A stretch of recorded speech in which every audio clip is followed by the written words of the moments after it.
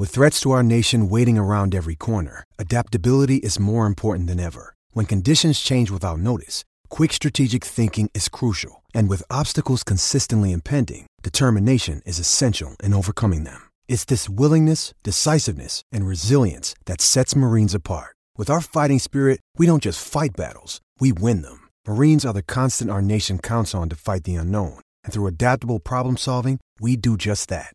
Learn more at marines.com.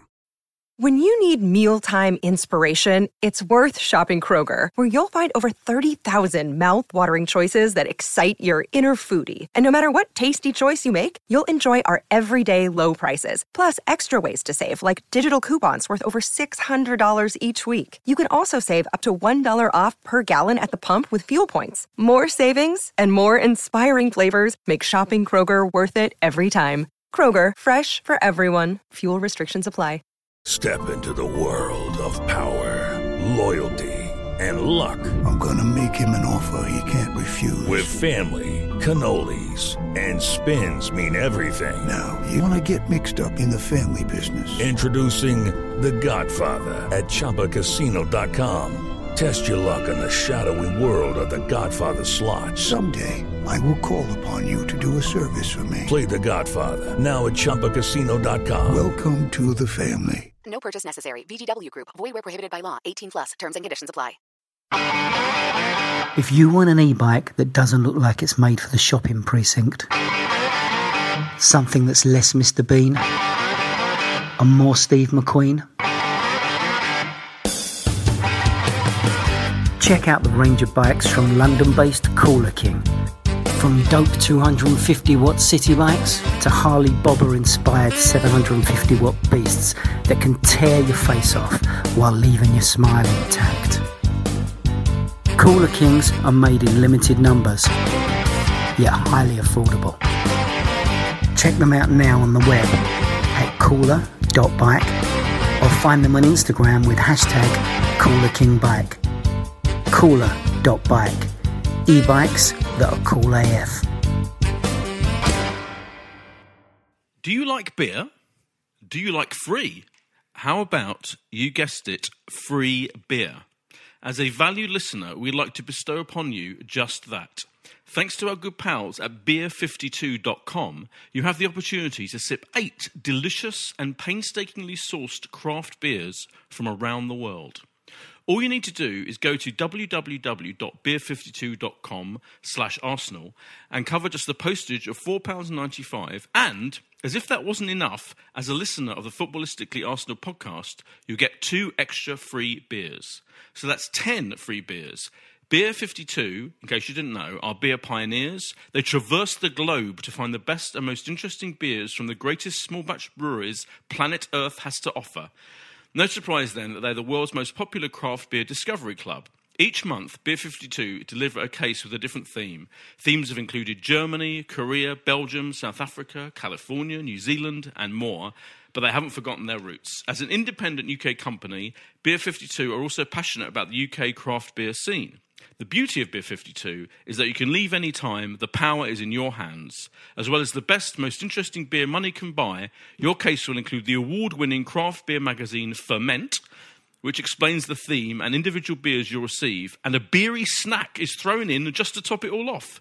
Don't like dark beers? Choose the light plan. It's easy. So just go to www.beer52.com/Arsenal to get your case free. And don't forget, right now, the Footballistically Arsenal podcast listeners get 2 extra free beers. Yes, they do.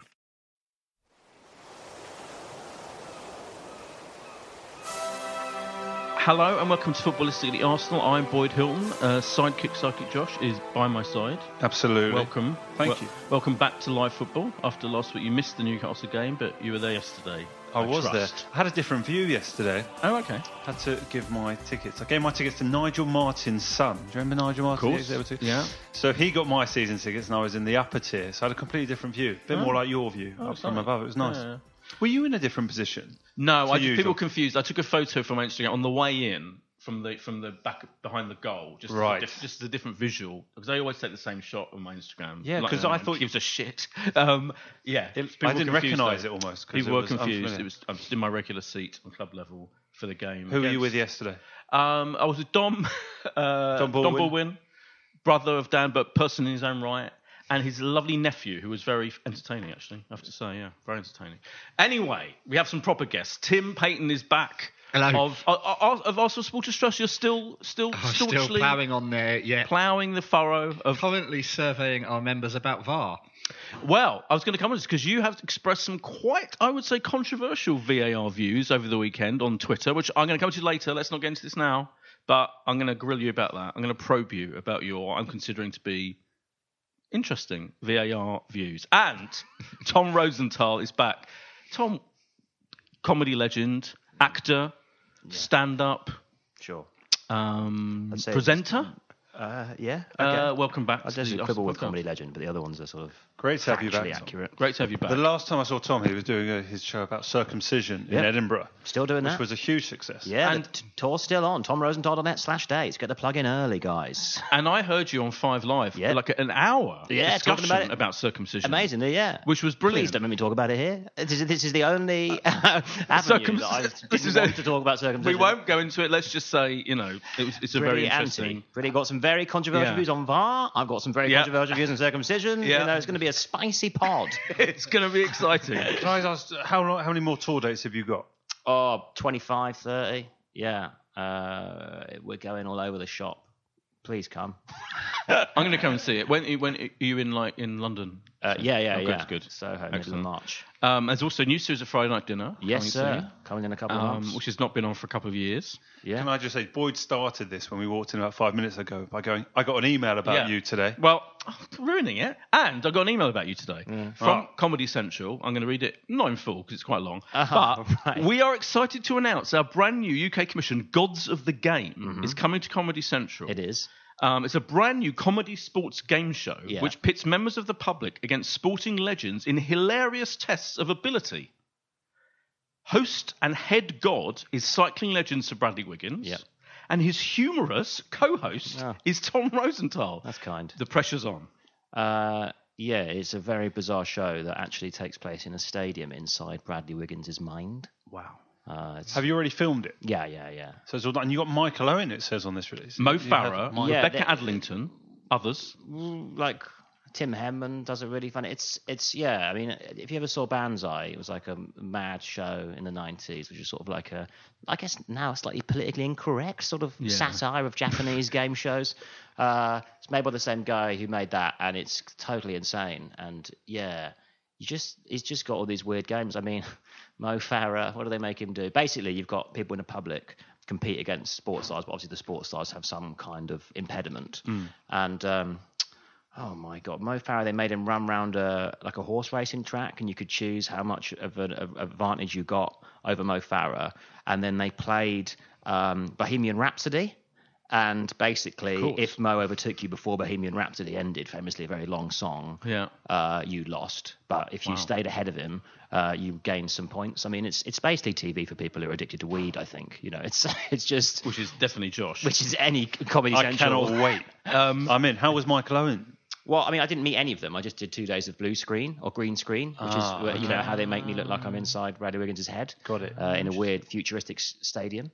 So you really are like the comedy provider. Yeah, so commentating on we the- sort of host it, and we're in between these mad events. I mean, it's completely mad. I have no idea if it's any good or not. It was just I'm quite sure we fun. can. Well, we can all judge on Thursday, the 12th of March at 8:30 p.m. Get stuck in. When it's on Comedy Get Central. stuck into Is that a that. Europa League night, or are we free that night? I think it's a Wednesday rather than a Thursday. Oh, You said a it Thursday. says Thursday on this press release, Well, which I I don't received know on what Friday. I'm talking about. I don't know what I'm talking about. I mean, who knows? The other thing we should say is Thomas is incredibly smart. He's come. Oh, yeah, come yeah. Top, very rare we have a podcast guest with a top button done up as well. What an indictment of us I'm all. struggling to get my tie the right length. I've spent the entire start of the podcast basically trying to Yeah. fix that. But I think you might. I'm going to the Sports Journalist Awards after this. With your dad? Well, my dad doesn't know this. But this doesn't go out live. Hang on, So, he's getting an award, isn't he? yeah, this he's is getting fine a because sort of- this won't go out till As at long least as, tomorrow. as long as I mean. none of you suckers like immediately go I'm to your tweeting sports it journalist out, yeah. friends. But he's hosting the awards, but at the end of it, he's going to get a sort of lifetime achievement thing. So That's I'm brilliant. to go along and hug him and tell him I'm proud So of him. is it a surprise to him that you're going? Yeah. He doesn't know you're going to be He's there. got no idea. Are you then It's gonna going come to out be the and give him- craziest are you giving him sports journalist award. No, I'm not going to be. I'm sort of just going to come in the back. I might be quite overdressed for what I'm doing, which is just sort of turning up and hugging him. I think didn't any wanna- award ceremony you have to be a suit. Exactly. I didn't want to Yeah. show him up at the Park Plaza. No, yeah. So I'm thrilled for him. It's very exciting. No, it's brilliant. He was back. I was brilliant to see him back for the Amazon Prime football. It was lovely for our family to see him trending on Twitter and him having such a lovely time and doing such a good job. And he still got it because he was still absolutely brilliant. He's still got his very sonorous voice and general presence. Yeah, I really like the Amazon Prime coverage. I'm not. Yeah, I think it's the future, isn't it? I mean, it's that way. But Tim probably knows more about this, about that being the model, because they talked about the Premier League having like not a Netflix style, but something like that. Well, direct to consumer, yeah.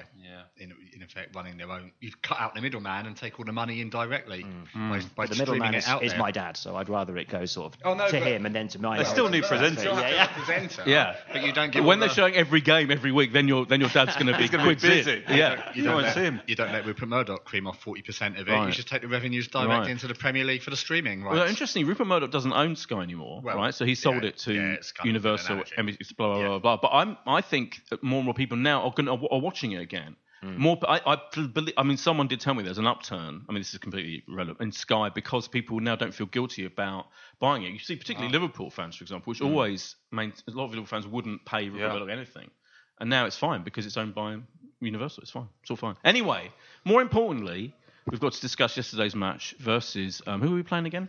Everton. But the most important thing about yesterday's match was actually the half-time wedding proposal. Did you see that? I mean, or were you busy getting a free drink? Let me just say, that was. I know you were very excited about the half-time wedding proposal. I completely There's nothing missed. else to talk Of course, about. I was out getting a drink. I was out getting a drink. You get free drinks at Club Blue. You have to get your free All drink. right, rub it in. So I was getting my free drink, and also that's only the second most important thing about yesterday's game.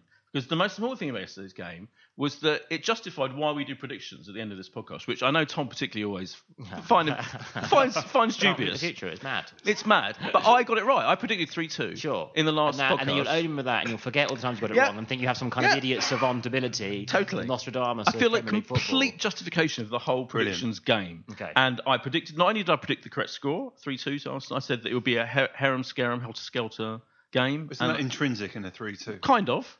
But I think it was. So that's the most important thing that happened yesterday's game. Carrying on about the wedding proposal. The wedding proposal, for those who may not follow it, because I presume only the people at the actual game. Did you notice this, Tim? I did actually hear them doing it as I was heading up the steps to pay for a drink and decided not to turn back. I assume that she said yes. No, it was her asking him. Yeah, did you see it? I did. I saw the whole thing. What did you make of it? I really don't want to say on a podcast because I've got a lot of private feelings about it, but I think it'd be cruel to express them. All right, well, I respect your restraint there. It almost looked like staged in that it was so awkward. Right. In that this woman sort of asked the guy looked like he didn't want to be there. I don't think the guy was, I don't know if he was even an Arsenal fan. He looked just It had been unhappy. set up by the Capital FM breakfast show. By Roman. Well, and Roman couldn't be bothered to turn up. Roman was on the bloody Yeah, he screen. was on the Why couldn't screen. Roman have turned up and done it? Too busy now after He's all. probably been paid I'm a celeb. gazillions to do some kind of thing. But it Come was- on, Tom. We want to that know was what you some thought about sort it. of trick, I think. It was established as like a prize in the Capital FM radio show. Right? But then there was a quick reveal when the woman of the piece said, oh, it's actually not a Capital FM prize. Actually, your prize is a life with me. And he didn't look surprised enough, did he? He also looked a bit like he was going to cry. But he said yes, but he was just confused. He was like, yeah, I didn't expect. And then And then he literally walked the off crowd, ahead of her. like, yeah, the audible just like apathy from the crowd was like, it was such an English response, man. People like started talking over it. It's like, how do you feel? And no one cares anymore. It was like, we just want to see the kids score penalties against the dinosaur, please. Don't stop getting married. So this is on why our people pitch. on Twitter today were asking if they were still together. There was clearly a vibe that this might not really have worked. Does he support Tottenham or something? Is it like, why did he just didn't want to be there, man? It was like, I felt for Nigel Mitchell. I mean, Yeah. Nigel sometimes gets an ex-player who doesn't give him a lot to work with. But this was got to be the hardest gig he's ever had at half-time. yeah.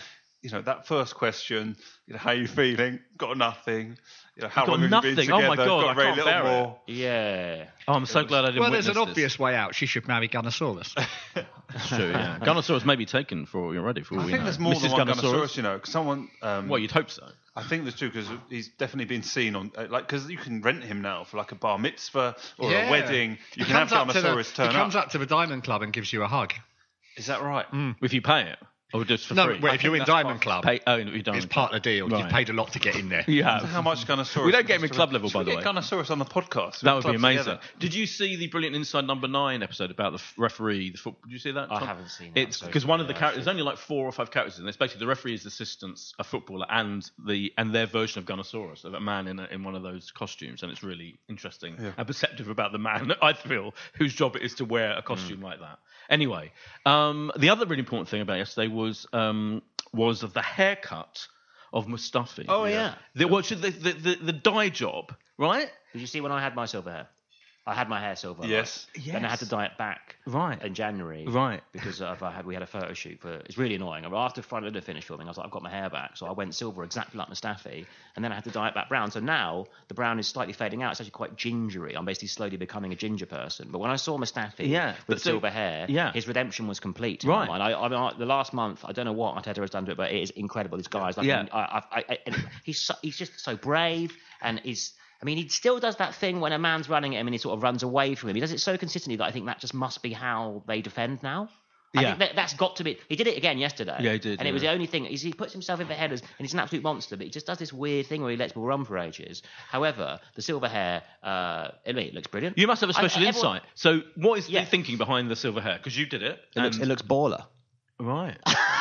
I mean, that is the insight, basically. As they say. Cool. Yeah. Have you seen a Korean pop star? I mean, they've all got cool silver hair. Yeah. And is that where it comes? That's what the origination of it, you think? I think it is like manga, like and BTS K-pop or and stuff. whatever. I really liked it. It doesn't look as matte. It's quite a cool colour to dye in there, because I've done it like blonde and pink before, and people just think pink. Yeah. Okay. People obviously immediately go, "That's quite gay," right? Which nothing wrong with being gay, but it's annoying to get. I just like the colour pink. Yeah. And unfortunately, that is the reaction everyone gets. When you go silver, everyone goes, "Oh, quite refined, quite sort of silver fox look." Yeah. And I'm happy to project myself as any sexuality, but I suppose I am not a homosexual, and I'd rather be perceived as like an old, sexy boss. You want to identify as yourself? Yeah. Old sexy boss, is that the look? Yeah. Okay. It sort of really does age you up in quite a funky way. I don't know, but people around me were giving Mustafi a lot of shit for his hair, but luckily not for his defending, which was exemplary. Did you see someone reckons they found, I don't know if it's silver or grey hair in Mikel Arteta's?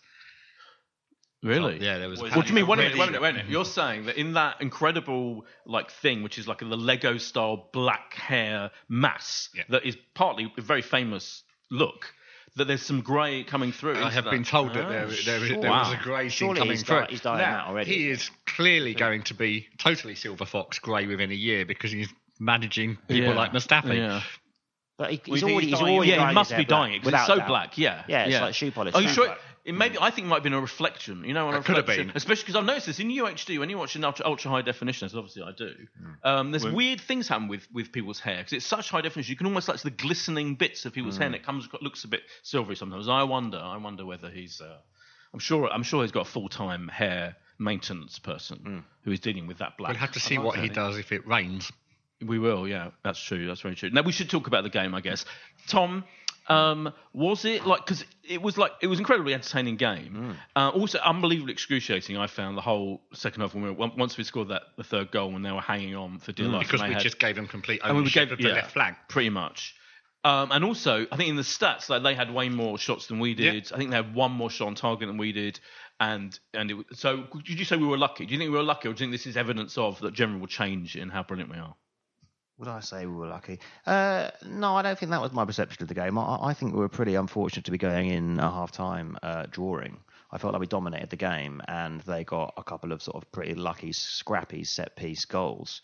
And therefore, our kind of patterns of play were definitely superior to them. I think towards the end of the game, they did come into it more as any team that is chasing a goal to equalise will do.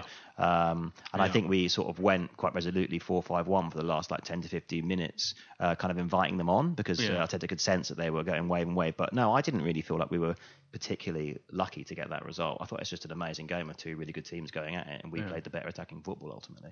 I agree with that. I think it was pretty because also the stats in a way once you do go 3-2 up, they're obviously going to be trying to attack us more and more, and we did get knackered.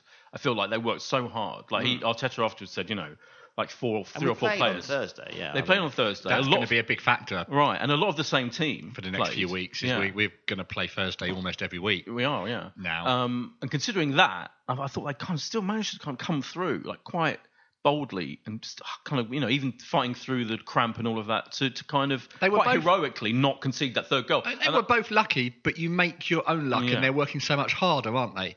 Yeah. 6 weeks ago, that Arsenal team would have let in a third goal. I think so. I know. Exactly. I think they would. I don't think they've got the. I feel there's something about Arteta that has roused them into a kind of the big issue of the mental strength thing that went on and on and on through the late Wenger period, all the way through to kind of the last couple of months. I feel he's actually seems like he's dealt with it. It's like he's somehow got them thinking, believing they can win games when we used to lose or draw them, that we're not going to collapse after going 1-0 down in the first 30 seconds. That's almost like the most incredible achievement, I think.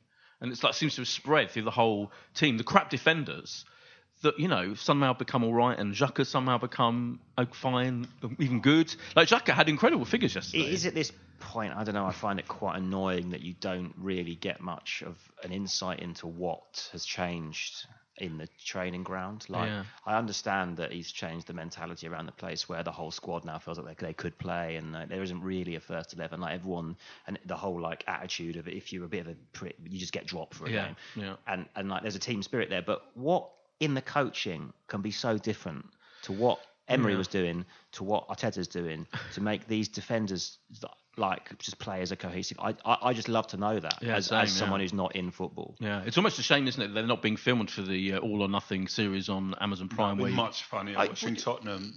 But I think there's an intensity to the setup, and it's only marginal differences. You only need to be 2-3% better than you were before at that level for it to show through. And in our own, if you think in our own lives, how a boss that you like and a boss that you don't like, or an agent or whatever, and you just make that slight bit more effort. And I think that's what's going on. Perhaps the most revealing thing yesterday was what happened afterwards.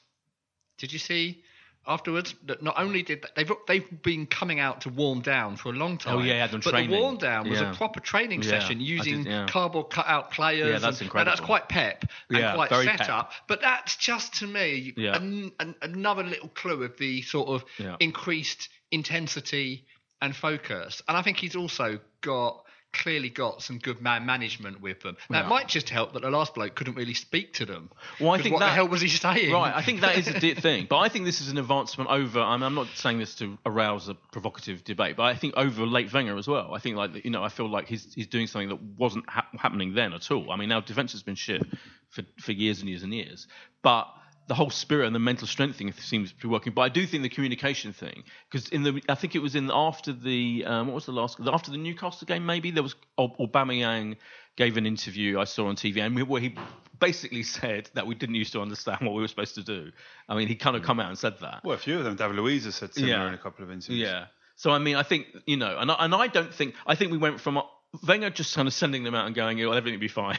You're all wonderful people, be creative. Just be great. To then Emery kind of just just being so confusing. I mean, I think he confused himself, and confused fans, confused the players. To a clarity. There's a clarity now, isn't there? I think it's so kind of impressive. So even when they get knackered, there's still like a shape and there's a clear purpose and way they should be playing. And it feels slightly more to your point about. I think our shape and everything felt slightly more sophisticated than theirs and more adaptable than Everton's. So I think that's partly why we won as well. That there were just better attacking formations and playing between the lines and all of that stuff that we didn't used to say that until recent years. But whatever that means, we were doing it yesterday. I thought that was really good. Josh, the confidence has got to be a huge thing. One thing, obviously, I talked to a lot of former players. I just can't underestimate that when there is, confidence around the place and belief in the manager and the supporters are with them. I think it's a cliche. Sometimes some supporters don't really believe it, like that they can have an impact. Like, talking to some of the footballers who have probably been at clubs, let's say going through a relegation battle or when a top team have had a disappointing season, playing in front of a crowd where you feel they're going to get on you the second there's a mistake. That's a horrible place. And the Emirates have become like that. It was tutting. It was this, almost... waiting for a goal to be conceded and to boo and to we're not talking a long time, but 4 months ago they're getting booed off at half time. We're getting outplayed at home. So I just think suddenly there's a whole better feeling about the place, and that raises people's performance. I think the 34 passes leading to the goal last week has really been important as well, because I think now I feel like, certainly the people around me, I feel are more patient about the passing back and around, because we do a lot of that. Like, I think we do more of it than practically any other team I've ever seen. But when it might eventually lead to a goal, then you're like, all right, I'm not going to get impatient and start tell that to the guy behind me. Oh, really? I had to audibly tell him to shut up. I didn't turn around and say it. I said it when I was looking forward, so he wasn't completely sure that I was talking to him. Right. Maybe that the person next to me was saying something idiot about like. But did he shut up? Yeah, he did immediately. Yeah. Because I think he did realise that you are correct, because he is now a lone voice as opposed to a sort of collection of voices bemoaning passing in the Premier League. It's incredible. But we were doing a lot of that like a couple of months ago, and it wasn't going anywhere. It's just like another change, isn't it? That you feel now they're either doing it to conserve energy sometimes, which I think is also the right thing to do, or it might actually to a goal, and nearly leads to a goal quite a few times when they're just keeping the ball and finding the moment. Isn't it funny? I mean, our best passer, arguably on a par with Ozil, is our centre back. I mean, isn't that like ridiculous? Yeah, it was a wonderful ball. But he like 5 or 6 yesterday is just like absolutely mind blowing, like bullets across the pitch, right someone's foot. You're like, what? Why did he learn to do that? What? Yeah. Like, well, I remember being told that madman has gone right. You need to go work out how to pass. I remember when we bought him, like some people were saying, "Oh, his distribution is incredible." Yeah. And I remember thinking, well, we're not seeing much of that either. I mean, we had some quite bad defending in his early Emery days, and he'd try, wouldn't he? But now I think it seems. And what I like about him is that Louise we're talking about, by the way. I don't think we've even named him. that he would try Brazilian. He's constantly trying that really long ball to the front, and half the time it doesn't work, but it doesn't stop him. And clearly Arteta's like not telling him to stop either, and it's like it worked obviously yesterday, and it's worked quite a few times, and he's brilliant at it, and he won't let it stop him. That he's not going to work every single time. Like when there's quite windy in the windy games, you think, oh, is he still doing this? But it's still worth doing it, because half the time it's going to work. It's a high value, High value, that's the phrase. Value, I think. But also, just talking phrase. about him being able to ping a ball like just putting balls in the right area to get someone on the wing onto it. It's a huge talent to have a centre back who is capable of those kind of passing is pretty special. We haven't really had that. Even Mustafi, I think, is getting encouraged. He's trying a few. Massively encouraging. Although yesterday there were defensive frailties. You have to point out. There were. And to concede both goals probably. Issues with him, I'd say. I feel like Mustafi has improved, but he can't grow. And Everton were just a team of giants. They were so big, like my height or something. Yeah, those goals just came from literally that. Yeah, they're huge, aren't they? Another head on top of their actual heads that they could just nod the ball with. And then poor old Bernt's been amazing. He has. And then he just had a bit of as you would get scared, wouldn't you, if there was a big Richarlison in front of you trying to kick you or whatever. Yeah. Like that was a bit of an error, but I thought again he was, apart from that, brilliant. He made loads. There's something. I don't want to say it because it's jinx, and I hate jinxing people, but he does seem so dependable and assured in a way that we haven't had for a while. Yeah. But this 100%, he's dependable. We've actually got a relatively, now we know, at least who your two centre backs are. Where so much for this season, it's been chop change. Yeah. So at least having the core two centre backs, he's gone with it, hasn't he? He played Socrates for a bit, and now he seems to just be confident. No, these are my two. Yeah, that is good. It's felt like under Emery, it hasn't ever really. We haven't had that. No, not at all. And I think even because there were mistakes, but the first minute goal, you think, well, that caught us. I can understand that more than a goal in the middle of the half that scored in that way. And the goalkeeper, it was a goalkeeping error. I think 9 times out of 10 he would have done something to keep that out. And it was very out of character. But then he completely turned it around by making so many saves in the second half that literally saved the game. He did talk about it when he came as well. Yeah. How goalkeepers get no protection in our league, and it's clearly an issue, especially in our team. And he sort of got over it a bit with corners and stuff. Because I remember when he first came, he was clearly scared of people, and in that instance, he is just justifiably scared. You do forget that these are people. Yeah. And in other leagues, you don't get big, scary people jumping in with such ferocity because they'll probably get a red card if they get it wrong. Whereas in our league, we'll just be like, oh, whatever, get on with it. You know what I mean? And I think he'll grow and he'll probably somehow be less scared in the future because the other parts of his game where he was clearly a bit frightened of big Premier League people, he's got over now. Yeah. I think he's just been brilliant for me. I really Incredible, like this guy. What do you think of the Richarlison kind of possible red card that was a yellow card? I think seeing it live, I thought, oh, that looks like it should be a red card. But then when I watched it back. Then if you watched it back, it seemed fair, didn't it? I think that was a yellow card. Yeah. Yeah. And what did you? For me, I mean, there was a turning point, wasn't there? Which was, unfortunately, when our first choice in the game yesterday, left back, went off injured. I know it's kind of unpleasant to say. What's happened to him, by the way? Is he? I think he did the same thing as Tierney. The way he went bad? off when they do that with the shoulder. It was very tense. Like 3-monther.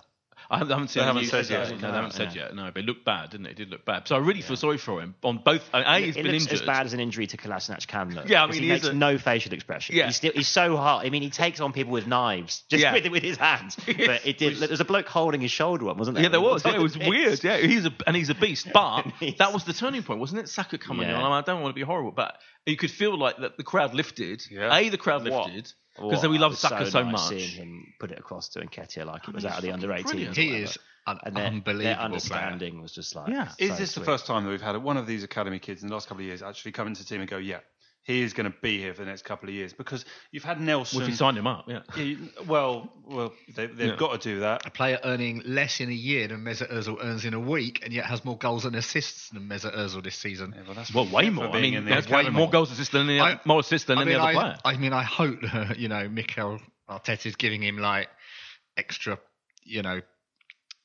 praise, pats on the back, love, everything. Because I think the biggest single factor in the upturn is his form. Yeah, I think so. It's just unbelievable. Yeah. And I don't want to jinx him, but that's a world-class kid. Yeah. That he is going right to the 100%. Top. It's unbelievable. He's close to player of the season for Arsenal. He's an 18-year-old. Didn't you think, that time when he was trying to play a cross-field ball and he played it with his right foot and it was really bad and it put them on an attack? Yeah. I felt that he looked like a real young player after that because I think he completely lost his confidence for like 15 minutes. He actually made quite a lot of defensive errors yesterday. Yeah. But he kick-started Arsenal into the game with that amazing cross. The guy's amazing. And I'm not having a go, but I just thought it was interesting. You could tell that he was a young player then because he just had a real bad patch and it was like, oh. I think it was wise that he wasn't started because I think at that age they do get mentally burnt out and they need a bit of a rest and they can't play every game. So I think that was good management, but obviously he was then needed. And if he, such a difference to get a goal back relatively quickly when we were looking poor. Completely. But what a talent!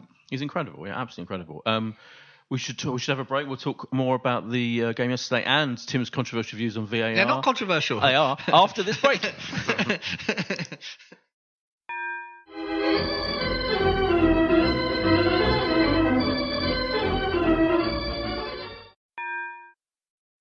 And we're back from the break. Let's talk about Tim's controversial views on VAR, which I can see. So, as I understand it, I was reading your tweets yesterday, and people were talking about VAR. I mean, we have to... my timeline's exploded on it today. Oh, well, there you go. That's how controversial they were, Tim. I think you'll find.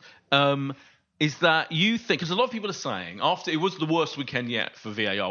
Actually, our game yesterday was fine, wasn't it? I don't think there was anything particularly, was there? Well, it did ruin the first... Well, ruin is the interesting word, but the proposition I'll make is the number one problem with it, which even if you improve it, and I love the way people come up with ideas to improve it, it's only going to make it even worse. We'll come back to that. But it's killed the spontaneity. It's killed the flow of the game, but it's killed that absolutely magic moment, what like limbs as it's now called, of a goal goes in and it's a goal.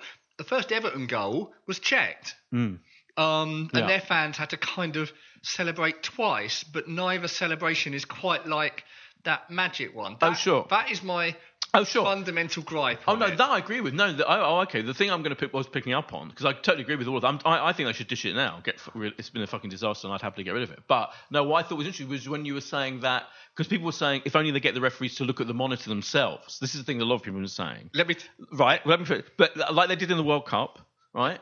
So that's when we first saw it was in the World Cup, and they were always looking at the bloody monitor. Now you said, I think I quote is, adds like 18 seconds to the decision or whatever. Then what people are going to do? They're going to start knitting. I feel right. They've got this whole discussion about people start talking about knitting during the game. But I think we should get rid of it. But if they're not going to get rid of it, then at least encourage the referee. Like yesterday, if the referee goes to the monitor to look at the Richarlison foul, for example, then I feel everyone feels like they know what's going on more than just this mysterious mystique about the whole thing. I see the appeal. I guarantee you it would be just as hated very quickly. The 16 seconds, I don't know whether the stat is 16, correct or not. That comes from Rafa. Right. Honestly, that's his view. Remember, it's 16 on top of what you get now. But what I don't know is how he's comparing that, because how does he know what would have happened if you didn't have what happened now? Right. Anyway, referee has to go over to pitch side monitor. Clearly takes longer. You can get rid of that with some Google Glasses. Replays. Or well, yes, maybe. Google Glasses. In rugby, of course, in the big stadia, they don't have to run anywhere because they look at it up on a big screen, or they are talking to someone. There are different ways of doing it. But it's only going to add delay in. And at the moment, we might as well take our knitting or good book, because we don't get to see any of that in the stadium. But my argument is, at the moment, it already takes a long time. I mean, it completely varies, doesn't it? Sometimes it takes 10 seconds, like after they check the Everton goal pretty quickly. I'm not defending the status quo. No, I know you're not. But my argument is that they're not getting rid of it, are they? In reality, it is here to stay, right? And bearing that in mind, if you, I think realistically they're not going to fucking get rid of it. They've invested so much in it, and it's such a thing. They have to encourage the referee to look at the fucking monitor, because it's ridiculous. But it adds another. But let me give you the other bigger problem than the time delay. It's all very well saying the referee goes to the monitor, but who decides that he goes to the monitor? Well, he should. So is he? For example, like there was a game that clearly the referee didn't see the Lo Celso Chelsea Tottenham. That game. But before we know he was very far away from the incident, and fair enough, he should have fucking looked at that monitor and sent him off. But before we know it, they'll become risk averse because they get criticism, and they'll be trotting over to the monitor 10 times a game. But I'd rather that than be risk averse. I think at the moment. Well, you'll be knitting a whole jumper every game. But at the moment, we're in this ridiculous catch-22, Tom. I feel where the referees are clearly, either consciously or subconsciously, not making certain decisions, like the Lo Celso sending off, aware in the back of their mind that it will be checked by the doofuses at Stockley Park, and yet you've got the Stockley Park people going, oh no, I don't want to take the power away from the referees. And that's what the bloody system does. Yeah, but at least if you encourage the referee to check the thing, at least you haven't got that whole hellish catch-22. Tom, what do you think, or do you not care?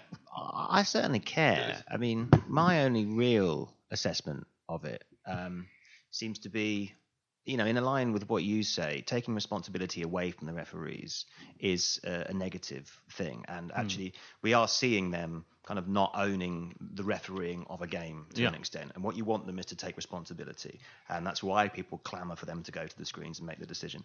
What I find weird is that they don't do the thing that they do in cricket, where the ruling on the field, as made when it's going on, has a primary relation to the decision when it's made. So these very, very close offside calls where it's literally like a computer line, it should just be what the linesman gave at the time is what we go with. The ruling on the field stands. Right. And therefore we have to overturn a decision, but there is a kind of weight given to what the referee gave in the time. So when it's hit the bloke's shoulder and it's like, you've got to watch it 4 times to work out, forget watching it 4 times. If it's not obvious on one replay, you just go with the ruling on the field. And that will get rid of a lot of the time delays, and also give the referees a power and a responsibility that they're so far currently being. And I don't know why we don't talk about that. Well, at the start of it was this phrase clear and obvious error was the thing. And now that seems to have completely gone by the wayside. But because, let's go back to basics, because it's complete bollocks.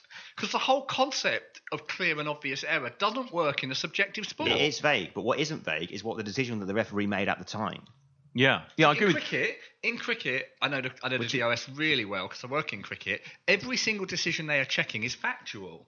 What's interesting with VAR, the one thing that VAR is getting right, every single decision is offside because it's factual. And when I hear people saying, give it a 4 inches margin of error, well, should we introduce that for goal line technology as well? If it's almost over the line, let's call it a goal anyway. Why not? No, hold on. Isn't there a difference because the lines being drawn on the things are not 100% scientifically accurate, are they?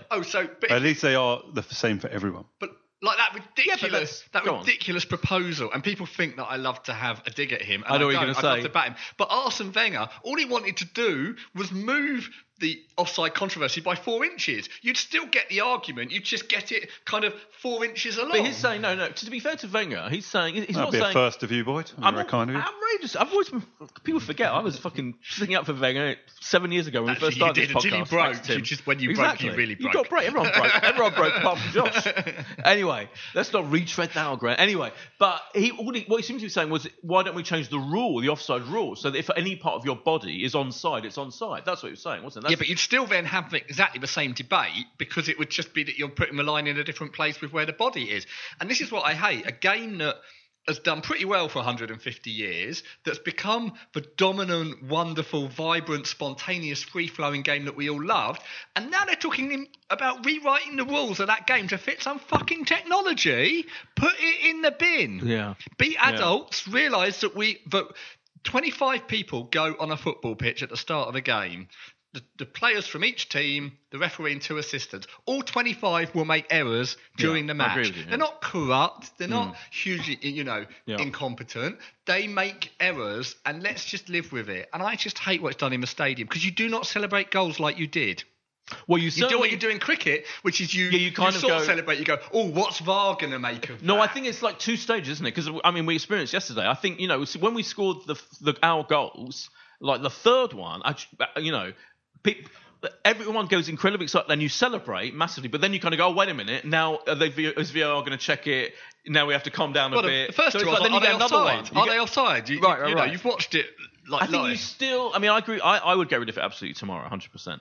But the other thing that people say about it is that, why aren't they showing all the... So Gary Neville was talking yesterday when I watched the game back, as I do, about how they get all the communication between Stockley Park and the refs, everything all going on. They can listen to it all. Like, apparently, they chatter all the way through the whole fucking game. Well, so back to our mate Arsene Wenger, it's a FIFA IFAB rule that we're not allowed to see or hear that. So the Premier League have no choice. I agree, I know. But what I'm saying is, when people say you should show it on the big screen, you should show what's going on, they're never going to do that, are they? Well, because... They're going to have to. What? I think in time they'll have to. But what do you do with Liverpool, man? You haven't got fucking big screens. Then they'll have to put them in. Well, so what? Who's going to pay? Who's going to force them to pay? It's weird, though. So you're bemoaning technology in the game, but you think every ground has to have a big screen in it. If VAR is genuinely going to stay, and I probably reluctantly agree with Boyd that they put all the money in it and the pride and everything else, it will stay. You cannot have a situation where us, the match-paying fan, is treated as with contempt. We're buying these tickets. We sit there for 1 minute, 2 minutes, 3 minutes, not having a clue. If they're going to keep it, we have got to see what they're hearing it is, and on the screens. I believe that's probably where we'll end up. And if you think about it, that's what cricket and rugby. But it's different, isn't it? You follow it all. Sure, but it's different, isn't it? A, you've got the Man United, the not having the big screens problem at 2 of the biggest clubs in the world, and B, even more importantly, and this is what they can't say. No one can say this, but it's the case, isn't it? Football fans are not trusted to be calm enough to deal with this shit. The reason football fans are still regarded as potential, and I think with some justification, because some fans are moronic and get hysterical about every single decision that gets made. So if you could actually, if you're watching this stuff, they don't trust us to be able to deal with this stuff. That's why the decision is there. But it's complete fucking bollocks. First of all, it patronises us. Of course. But more importantly, if VAR is this wonderful thing that people are still trying to convince me, and it's going to get the decision correct, people aren't going to riot at watching the correct decision being made. And after all, subjective. But it's not correct decision, is it? Half the time they are going to riot if they see a wrong decision. If you had the Lo Celso foul, hold on, one quick point. If you saw that foul and it's not been given as a red card, then I think the fans would riot if they saw it. But we see it all live anyway, and we see wrong decisions made. Or do you think it's different because you think we get it reinforced? Yeah, you see a big close-up of an obvious red card. It's then not given. But then all hell breaks loose. That's honestly, they're never going to trust football fans. They don't trust us with hardly anything as it is to be able to deal with VAR repeated on a huge screen and fucking it up in front of our very eyes. What will be the point going forward in us buying tickets and going to the game? Hey, Tim, I'm with you. I would scrap it, but I don't think there's any changing of it to sort it out. That's why I would scrap it tomorrow. Josh? I definitely remember hearing someone speak about deciding what replays would be shown in the stadium. Even at Highbury, you think about that. Oh, yeah. They'd never show you. No, you're not allowed to show controversial Even things. if there was a penalty No, awarded of for the course, opposition, of you'd course. never see that's the right. tackle that would be committed to We are give not that, trusted that to penalty. deal with it, right? Of course. But in some ways, but then I remember hearing, I can't remember which club it was, but someone talking about how actually they took a view that if they could start showing things that would get the crowd, like, on top of it, you could influence a referee by showing potentially a decision they've got wrong. So there just needs to be consistency. I mean, when there was some sort of spirit to us all, we used to do things like red, or off.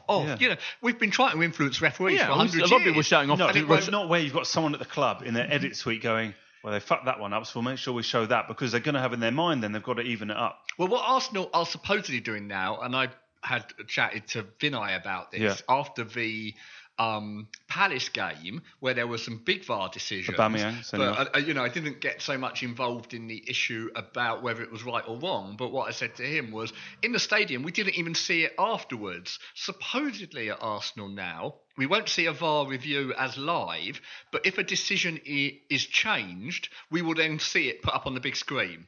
But the proof will be in the pudding of when it happens. Right. And he agrees with the proposition I've put to him that that's still not good enough, because they might have taken 3 minutes to reach that decision. And what do we do? Back to we do the knitting for 3 minutes, or take a book with us for all the breaks. And next season it'll be like that, boy, because if they introduce the monitors, the referees will be at them a lot. I know, but because the risk will be that Arsenal are playing Spurs, and he'll trot over to the monitor for a Harry Kane penalty. He won't trot over to the monitor for Aubameyang penalty, and he'll be up in arms about why he chose to go for one and not the other. I still think in the World Cup, do you remember, Tom? I thought it was in the World Cup. I generally felt like it wasn't such a huge problem because they were going to. It ruined both finals, both the men's and women's. Yeah, remember the so-called handball that France got? Right, replayed.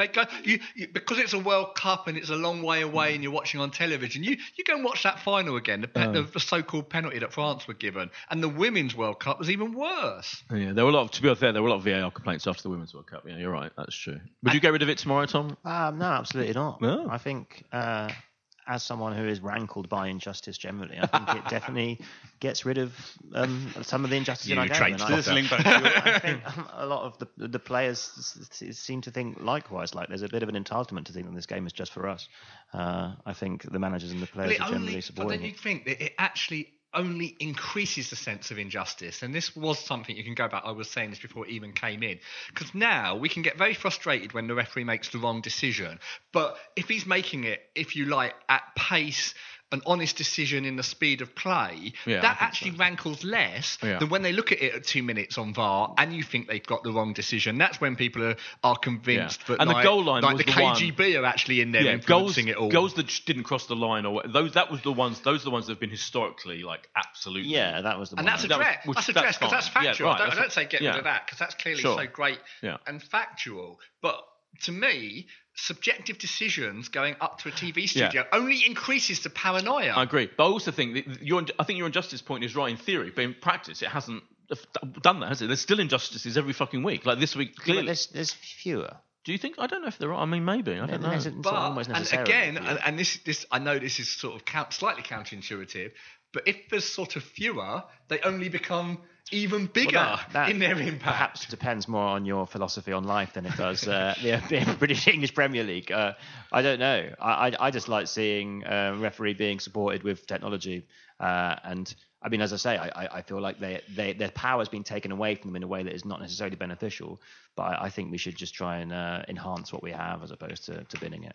Okay, back to the actual Arsenal. How brilliant was fucking Aubameyang yesterday? Like, when is he not? This guy. Well, this guy is an absolute completely. Machine. But what I was going to say was, a lot of people have been banging on about how if you stick him out wide, right, it's not his best position and it's ruining it. But I feel for me like yesterday, you put him in goal, he gets 10 goals a season. This guy's absolutely amazing. So, but for me, like that is the justification. How many goals do we have this season if he's not here? We're relegated, aren't we? I know it doesn't work like that because basically, it'd be. But what I mean is, for me, like I totally see why Arteta is sticking with the playing him out wide thing because he's still scoring that goals and he's still brilliant. Yesterday, even more. I think he's growing into it. Like I think he is embracing because he's actually quite free, isn't he? Really, like I know he's out wide a lot. But he also cuts in, and he was kind of all over the place to stay in a good way and a constant threat, and just defensively brilliant, tracking back and tackling. It was just unbelievable how brilliant he is. I just think playing for that contract in Madrid. Oh, cynical. Do you think he will? I still think. I said this last time. I think he's going to stay. Name drop again. Raul Sanelli on Monday night told us, and this is club policy, or he didn't stick to it. Club policy, because they've had shockers over the last few years, is 2 years or less on the contract. You renew or you go. Okay. You're sold. So they've actually got some huge decisions coming because he'll have 1 year left. Right. So they actually broke that policy last summer. And Lacazette's got 2 years to go. Yeah. What would you do? I know it sounds... I can't stop him going, man. Aubameyang, I think he should go. He's carried us for the last few years. I think he wants to go to Real Madrid. Let him go, man. I think there could be value in actually breaking the rule and letting him play out that final year. I agree with that. Yeah, but because he is the difference between 4th place and 8th place. Yeah, I think so. Yeah, and how much are we going to get from realistically? Like, we're not going to get 100 million, are we? 30 million right. for 31 year old. 40 million. I mean, what fuck difference does that make? Maybe 40. Oh no, maybe 40. But I just think no, keep him for another year. I agree totally because I still think next year I think Champions League is realistic with him staying. And I know, like, we've got these great youngsters and everything, but they are young. Like, the Martinellis of this world are young. I just feel he is so central. I think keep him and we'll get... Well, I'm sure that one of Lacazette or Aubameyang will have to go this summer. How much should we get for Lacazette, though? I don't think we'd get that much. He's younger bad now as well. He's just getting like fewer and fewer goals. Like his approach plays, he's like, I think he might be bad now. I think he was bad. He was bad, wasn't he? In the 3 games ago. I think when he scored, until he scored, he was quite bad. Newcastle. Scored against Newcastle. When he miskicked it. And then he obviously scored in Olympiacos, but didn't have the best game. Yeah. Haven't mentioned Olympiacos. Yeah, I think he was still good, even in this dry patch before he started scoring again. Like in the Emery period where he was still being picked, and he was. I thought he was still going to. Even in the early Arteta period, I think he was still linking up play. I thought really well, and was still. Then he did, I think, go bad. I think he went bad, but I think now it's slow. I think he'll be bringing it back. For him to not even get on yesterday, I thought was an interesting kind of diamond. Obviously, you've had a left back injury, and then he's got to change the midfield. Yeah, but I think that was circumstance rather than I'm sure. The other thing is, it seems to be emerging like a kind of a different Europa and League kind of team, doesn't it? Unless you're the goalkeeper. Which are great. I'm fully in favour of that. Thank you for reminding me about that, Tim, because I've always thought it was ridiculous that Wenger didn't pick the strongest goalkeeper. And what's the fucking point? And the other thing that I just couldn't get my head around was why they played Petr Cech in the final last year. Because I'm like, if Bernd is our best goalkeeper, which he must be because he's playing all these crucial league games at the end of the season, why do you almost put up your less good goalkeeper? Who's about to join. Added in. Yeah, that was ridiculous. Although it is interesting because I can see the case for giving your backup goalkeeper some match practice, and that's the injury that terrifies me at the moment for the running. What, Leno getting injured? Yeah, of course. Yeah, but I think he's so important to us. And I don't think... Can you imagine if has to come in and play the last 15 games of the season? God, don't say that. That's a kind of... He hasn't let us down, Messi Martinez, when he's been in the Europa League. But weren't you pleased that Bernd Leno started in Olympiacos? Of course. Yeah, you've already booked a hotel room from first 5 minutes. He made like 2 saves, didn't he? Well, of course. Brilliant. You booked a hotel room in Gdansk ahead of the final. Are you getting ready with that, boys? I haven't booked a hotel in Gdansk. Tim's on it. Tim's organised. No, I just live this sad life where I do that every September. Well, it's cancelable, obviously. Oh, okay. No, that's good. Go and watch Inter Milan win the Europa League. That'd be fun. Yeah, that'd be brilliant. Inter Milan against Wolves. Yeah, it'd be a fight for a ticket. It's such a poxy small ground. Is it a small stadium? The other player I was going to mention was Ceballos. I thought he played really well. I thought he was potential. They picked that out on Match of the Day, didn't they? Yeah. Now, we don't want him to play too well. Why not? Because then he won't stay. Because Madrid will take him back. Yeah, that's true. But equally, I mean, they'll either just take him back or not. And they won't. I mean, they know how good he is. You know what I mean? I think we do want him to play. I think because we want to. I think we can come 5th. Maybe play in the Champions League. Because I think there's a big difference between a Ceballos, Xhaka midfield. Because Torreira is the one who's now, because I love Torreira, but he's kind of have to be sacrificed, isn't he? Because I think the one thing that we were missing was some incisive midfield play, some daring passing rather than, and I think Ceballos is doing that. Ceballos and Ozil together as well. I never thought I'd see that, but I think it's working. I think you just got one slightly more creative player than our old midfield had for months and months and months. I think it's made quite a big difference, and I think it was definitely made a difference yesterday. We'll see all of them because I think this huge run of fixtures. Well, hopefully, because if we get to Gdansk, we play a lot of games. Yeah. We play a lot of games. But it's good, Tom, isn't it? That he has to rotate, doesn't he? Like, I saw that team yesterday, and I thought, on the one hand, I think, Martinelli wasn't even on the bench. It makes it really exciting as a fan. Yeah. Because I do think we've got a lot of exciting players, and seeing how they're all going to play together. I mean, like, people like Joe Willock is like such an exciting, interesting prospect, but you kind of you see the difference in players so palpably in the way that Ozil sort of like. It doesn't have the physicality, but it's got the amazing sort of liquid touch and passes it around. And Willock's almost the opposite, and they play in the same position. And how that impacts, and the same, with the way that Lacazette plays up top, or Nketiah, who's like invisible the whole game, but then gets 4 chances. You're like, what? It's whereas Lacazette spends the whole time backing into people. And it's, I mean, I'm finding it really fun at the moment. I suppose you're a bit worried about the right back situation, as if Ainsley Maitland-Niles just doesn't want to play there. Cedric's going to get games, isn't it? Yeah. Bellerin's playing that level now where he's going to get Cedric opportunities. People say it's because he's a vegan on Twitter or whatever. I think it might be more to do with the ACL injury that he had. Yeah. There was a really good thing. That was kale, mate. Yeah. Probably the surgery. People are fucking morons, and being too fashionable. Yeah. But there was a good thing about players recovering from ACL injuries, wasn't there, on The Athletic, I think? Yeah, I've done it twice. Have you? Yeah, never really recovered, to be fair. was all right beforehand. Twice. Very bad at football. Playing football. Yeah. That is unfortunate. Trying to change direction. I thought I was better than I was. So you'd know as much as anyone else. You'd know as much as Hector Bellerin. Yeah, I've not really done the painstaking rehab required to get back to Premier League football. You don't just come back and be like... basically... The thing with it is like you can have the musculature, which comes back by just doing normal leg weights, but your confidence on the joint itself, which is obviously really required during football, is gone, and your proprioception is gone. So you don't really have a sense of where your body is, and that's what they talk about, like the milliseconds, the differences between a good pass and a bad pass. Your brain just is catching up with yourself the whole time. He was way off the pace yesterday. He was a bit off. I mean, he was the game before, so I still think it's worth. You got to persevere with it. Is it something that after 40 games he can almost come through, or he has to adjust to not quite having that pace and that movement?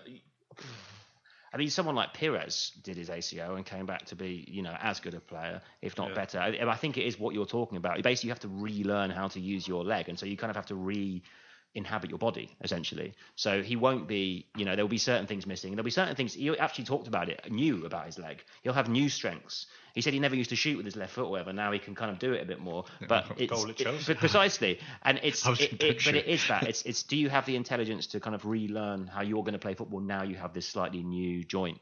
And you've got to assume he does. So just got to give him, holding time, I think. But we don't necessarily have that time. I mean, if Ainsley Maitland-Niles doesn't want to play right back.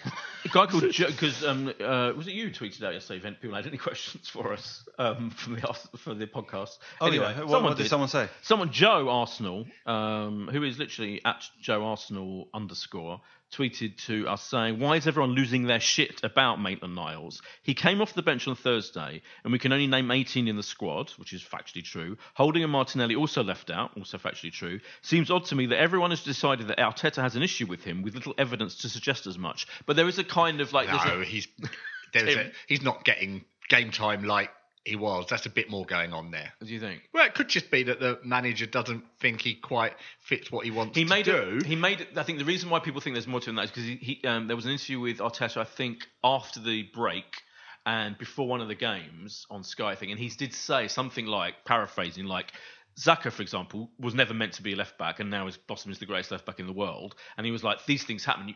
Players who embrace the opportunity wherever I put them are the ones I want, and I felt like unlike Ainsley Maitland-Niles, the comments that probably did him a huge disservice inside the squad and the setup and the mindset of people like Arteta will be, I'm not a right back, I don't want to play there. And whereas Arteta's made a point of saying that the Saka approach has been, it's not my natural position, but I'm doing everything I can to learn and flourish in it and deliver for the team.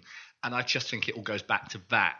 Yeah, it's been incredible. We've got Tierney. Think about Tierney. You could play them both. You have Saka left wing and Tierney left back or whatever. I mean, I guess so, yeah. That could well happen. It must be weird for Tierney watching this, though, mustn't it? Like, we've invested this huge amount. He was a big star signing, big thing, and he's watching this fucking kid, It's like, I mean, it is brilliant. So exciting. It is exciting, I agree. It is exciting. It's also like conundrums like this. But these things sort of catch you out or happen by luck or judgment or whatever. I mean, do you remember, like, Ashley Cole was, like, about to sign for Palace. Yeah. and what's his name? Slovenia. Passport was sort of shown to be not quite as legitimate as it might have been. And Ashley Cole went on to be a world-class left-back, the best player for years at Arsenal, and yet literally they were going to sell him for what, 175,000 to Palace. Yeah. What do you make of Guendouzi's? Looked like he'd sort of irked Arteta on this trip away. And apparently he took his shirt off at a music event. Are you serious? Oh, in Dubai. That isn't very smart, to be fair. Oh, is that why he punished culture. him? So flagrant nudity from Guendouzi at a public. Only he didn't take. No, but it's still nudity. I know, I'm not saying it is. But so that's why. That's weird. That's really. I thought it was his wild positional play on the pitch. Apparently, Edu had to tell him to put his top back on. Maybe he was in Sultan's Palace or somewhere. A place where maybe he offended one of the camels. There was a lot of camel action, as I mentioned. But apparently it was well, he's been back. But he was back. Considering the comments were so strong, he was back playing. But clearly, because I started to read the story, thinking, well, we've got a Ray Parlour here, like in Hong Kong with the sort of the fire extinguisher and the Hong Kong policeman and things like this. And it's like he took his top off at a music event. I'm like, this is not really. This is modern day. Modern day that is breaking brilliant. the rules. I didn't know that was brilliant. But what I thought it was great when he came on stage, I was like, is he really the answer? Is he going to kind of come? But actually, what he did was he relentlessly went to their goalkeeper and defenders, didn't he, and challenged them for the ball every time. Was it so fun when we did that really attacking bit of closing down? The closing down out of it. Yeah. Because you could just sense it in the stadium. Everyone just sensed, we're actually going to hassle them, and then Pickford kind of gave it to us. Exactly. We nearly hit, and Nketiah hit the bar. Yeah. I haven't seen anything like that. No, it was brilliant. I mean, I don't think I've ever seen anything like that at the Emirates from Arsenal. No, it's just so exciting. And didn't that start with Guendouzi? I'm pretty sure it started with Guendouzi, challenging them. It was fantastic, and I fucking hate Pickford as well. I don't know why. I just think he's a twat. Did you see when he laid one on Guendouzi? I thought that might go to VAR, actually. Because him and Guendouzi had a little bit of a spat. Yeah, they did. Guendouzi was on the pitch and has a spat with everyone. And then right at the end, you see he sort of left his leg up and got Guendouzi on the leg, and Guendouzi was hobbling around. Yeah. And I thought that was bad. Yeah, I agree. The sort of thing that just gets missing in the last minute of the game. Graham Souness on Sky kept going on about the high foot up for their goal, for their first goal, because it was a high foot. It was Richarlison. Yeah, he said it should have been. He was vehement about it. The first goal or the second goal? Was it the first goal or the second? Or maybe the second goal. Maybe it was the second goal. Yeah.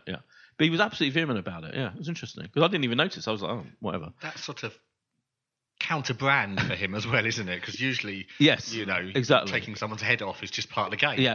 All in all, we've got some predictions to make. Very importantly, Tom. Right, yeah. We've got the Olympiacos game on Thursday. I think so. Yeah. There's a slight. I might have a slight screening on it. I might. I will go if I can go. Yeah, right, absolutely. You? Yeah. I'll be there. Absolutely. Yeah, good. Tom, team selection will be interesting. I'm going. I'm very excited. I'm so to go in there at the moment. It's just so fun. It is brilliant. It's really good fun. Yeah, that's great, isn't it? So my question is, before we do the thing, is how good is this revival? Do we think we're going to get that now? Significant, possibly top 5, could come 5th. Do we feel we're going to go on a run? Because we've got a run of games that, in theory, I'm not saying there's no easy games, to use that cliche, but games against teams that you think we could beat without, in theory. And then we've got a kind of run of hard games. I mean, right at the end of the season, we've got Liverpool, etc. Wolves and Leicester and Spurs away. Bottom line, where do you think we're going to finish roughly, Tim? We could well come 5th, I think, but you can come 5th and be really shitty this season. Yeah, but that's probably what you would take. And I do think it's going to be interesting. We're all quite upbeat at the moment, but that's because we've been so absolutely shite. Yeah. How are we going to be in 9 months' time when arguably we're bouncing along in 4th, 5th again, which is what we've done basically for the last 5 or 6 years, and we've all got really bored and fed up with, and we want to do better. At the moment, I feel just because a bit of momentum, a bit of where we're at, I think we'll come 5th. Yeah, I agree with that. I know you like a prediction, Tom. There's just no way to tell. I mean, there's so many variables. There's no way to tell. I mean, the other teams and their European involvement is obviously absolutely key. Sure. Yeah. If Wolves go out of the Europa next round, or whatever they are challenging us in the league. If not, I think we'll finish above them. It's pure fixtures. That's all that matters, really. I wish sort of we'd pick one. I don't know which one I'd pick at this stage. Yeah. We're 4th favourites to win the Europa. We're probably 4th favourites to finish 5th at the moment. Well, I'm convinced. I'm convinced if you went back and asked Emery, he would absolutely say that the nightmare for him, the worst decision he took was when he played the slightly weaker team at home. Concentrating on the Europa League. And there is, but I totally agree that what happens in Europe, and which one do you concentrate on? It is a really difficult But call. do you know what? I think he's got. The reason why I'm really optimistic, I think he's done a brilliant thing already. I think these two teams, which are kind of like, I think the way he's got Nketiah playing and bringing him back first of all. So he's got Nketiah to play in the league and maybe Lacazette in the thing, and seemingly Aubameyang playing every single fucking game, and it's fine. You know, and those different Martinelli, I'm sure will be back. To add to the mind games, Bob. What I'm saying is that I think those two versions of the team are fine, and neither seems particularly lesser than the other, which I think could be a brilliant move if they stay fit. But to add to the mind games of what you do and how you prioritise, you don't know for certain what fifth place is offering. Of course. I mean, at the moment, it's offering Champions League, but there is an appeal and so on. But I think if we came fifth now, for whatever, I think we'd all be like, I'd be thrilled. I'd be like, that's an amazing rescue of the season, really, you know, from where we were. That's what it would be. It'd be a rescue because beginning of a season, that would have been part. But as to your point, but Tom's point is so important about how much fun it is, because this is what I was... Because what you said just now about, you know, if we're still milling around fourth, fifth, next, I don't agree with that. If we're playing this kind of football with these players... No, it's... Oh, no, let me finish. This is a material difference, advance on late Wenger, on the whole period. This is what I wanted. I was bored by what we were, the predictability of us, both playing and team selection and 65th minute substitution. It was a whole thing. Now, I feel it's completely different under Arteta. I think everything is more exciting and interesting. But it's so much of it is about, like, is next week better than last week? Because Emery came fifth, but everyone was massively down because he blew the final few games. Of course. Whereas now you're basically saying you'll do cartwheels if we come fifth. Yeah. But, but last year you were really down on it, and it'd be the same thing. It's partly because of... But for me, interest is peak, is key. There is something... I get what you're saying about the formations, the youngsters coming through. I said, honestly, but you can go back and check. I said if we finish... Because, you know, I remember Chelsea finishing 10th one year when, you know, that idiot, when Mourinho left and came or whatever. I'm happy with unpredictability. I can cope with it as long as it's exciting. And you know. And it's not unpredictability coming 10th. Well, I mean, you know, I'm not embracing coming 10th. I'm just saying that what I'm saying is what we have now is exactly what I dreamt of. This is we're living Sheffield United in the table. Yeah, in a way, yeah. You know, I'm sorry. Have we lost this year? Is it one loss this year? No, not this year. We're the only unbeaten team in the Europe. Sheffield United, but it's in this year we are clearly third in the second in the league. What you say is if what we've done at the start of 2020 is repeated in the next 3 months, then we will probably find ourselves back in Europe for next year, one way or another. Yeah, and we'll really enjoy the summer and be excited about next season. Yeah. Anyway, we have to predict 2 games: Olympiacos, and then I'm really importantly, I'm going to Portsmouth on the. Oh yeah, you are. Yeah, you're invited to ask me. I can't go. Yeah. You what snubbed team that. is he playing that? Yeah, right. It's an absolute it's a new manager. No time this is to surely talk the about worst situation. Yeah. Right. So, Josh, what's going to happen in the Olympiacos? Give you 2 predictions in a row. 2-0. We're going to win against Olympiacos, I think. Okay. And then a 3-1 victory on the South Coast, I think. Tim. 2-1 against Olympiacos. We will win 2-0 at Portsmouth. Tom Rosenthal, king of the predictions. You won't give an answer here, Tom. 2-0 nils. 2-0 nils. We'll get a replay. No, there's no replay. All right, straight to pens. So you have to pick a winner because there will be a winner on the night.